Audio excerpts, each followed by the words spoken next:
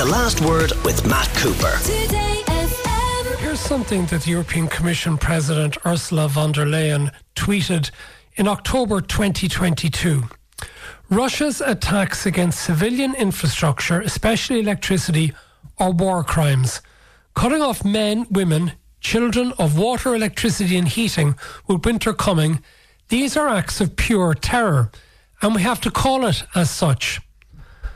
So, Suzanne Lynch, Chief Brussels Correspondent of POLITICO, how has she gone from that a year ago to effectively endorsing what Israel is doing in Gaza now?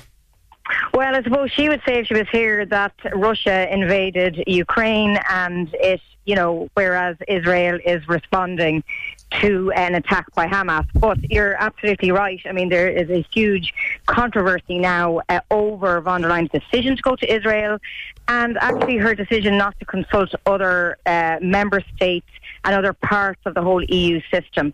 And I think it's fair to say it's been an overreach by her, in a sense that she has misjudged this.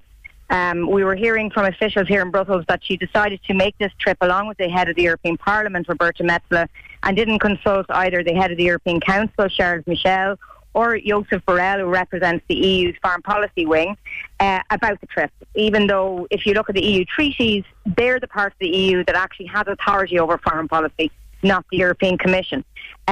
So we're, at the moment, EU leaders are meeting for a kind of a virtual summit to try and essentially get their message straight. The EU has been in something of disarray about their messaging around the whole conflict over the last week. So von der Leyen will be zooming into that meeting. It's a virtual one. So it remains to be seen if any leaders will say this publicly to her. There is definitely frustration with how she has handled it. Yeah, the frustration was expressed by our President, Michael D. Higgins, yesterday, who described her comments as thoughtless and reckless. Has any notice been taken in Brussels of our President being so strong in his condemnation of her? Yes, I mean, my own outlet, Politico, has reported it. He's by far, as far as I'm aware, he's by far the most senior person really in Europe to publicly call her out. I mean, in reality, not that many countries have said it on the record here.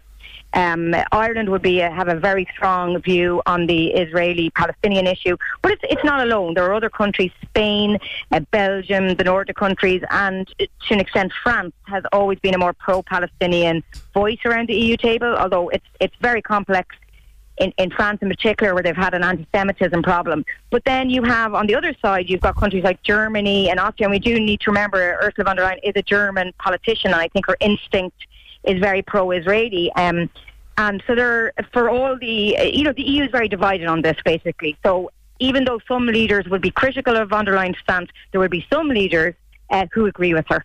And the challenge now for the EU is to try and get some kind of a coherent policy, because the reality is that the EU has always been divided on this, and this war now is only going to make those divisions greater. Let's bring in the Fianna Fáil MEP for Ireland South, Billy Kelleher. Billy, was President Michael D. Higgins appropriate in his comments yesterday, even if it's likely that the vast majority of Irish people might agree? Well, I mean, I think he was reflecting what has also been stated by the Taoiseach in recent hours. Taoiseach said that he did contact Ursula von der Leyen and related the fact that her visit and her speech and her contributions while she was in Israel lacked balance.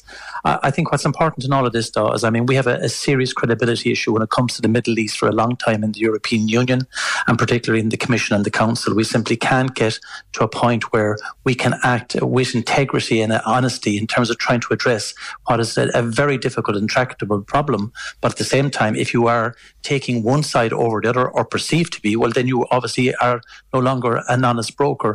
And I just think that President von der Leyen's visit did highlight that particular view again, and certainly, we condemn what Russia did in Ukraine with regard to cutting all off electricity, attacking civilian targets, schools, hospitals.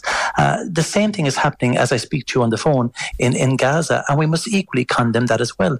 And of course, it's all about condemnation, from one side or the other. But I mean, I stand and say that what happened on the 7th of October was an appalling attack. And this plays right into the hand of the terrorist organisation Hamas by the fact that there's now going to be an overwhelming disproportionate response into Gaza, where you'll have massive civilian casualties, destruction.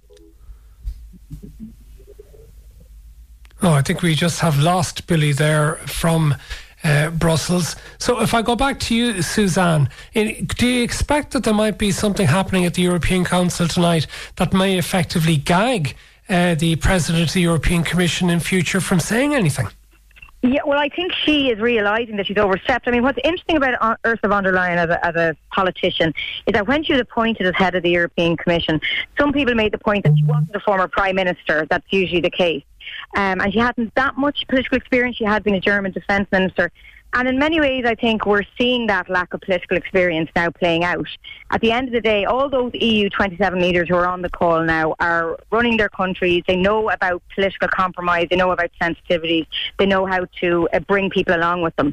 And she didn't in this instance. She acts alone. And there's also been a criticism of her over the years that she doesn't consult among her own commissioners when she makes decisions. And she relies on a small coterie of advisors, mostly German advisors. And sometimes that works in that after the Russian full-scale invasion of Ukraine, she really led on EU sanctions policy and the EU really rose to the occasion there. But I think in something like this, where it's so much more divisive, so much more complex, and really foreign policy is not the role of the Commission. What the Commission does is things like sanctions or competition law, etc. It's not supposed to be formulating EU foreign policy. I think she made a decision to go ahead without consulting someone, and she realises now that that was not appreciated by a lot of the member states. I mean, it's significant. Both her and Charles Michel are going to Washington on Friday for the date within the diary to meet President Biden. So I think there'll be a lot of focus on whether the EU can put forward a united front at that meeting. Okay, but Billy Kelleher, I believe, is back with us. Do you want to finish the point you were making, Billy?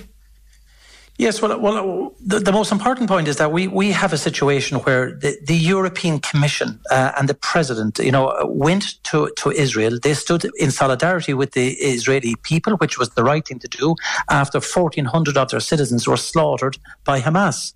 But in doing that, without referencing the need for a proportionate response and to comply with international rules and obligations and ensure that the civilians of Gaza weren't collectively punished. And with her omitting that part of a very important visit, that has undermined her credibility and also the European Union's credibility. And there's very few honest actors left in the Middle East. And I had hoped that the European Union, through the Commission, would be that honest actor. But unfortunately, we now have a situation where, large cohorts of people in the Middle East and elsewhere around the globe don't see us acting as an honest broker. And then on top of that, then we had the Oliver Valaheri, the Hungarian commissioner, tweeting cutting off aid. So it all looked like at the time that this was sort of an effort by the Commission to punish Palestine, to punish the civilians, rather than targeting and punishing Hamas and ensuring that Palestine had some voice, because they're voiceless in many instances.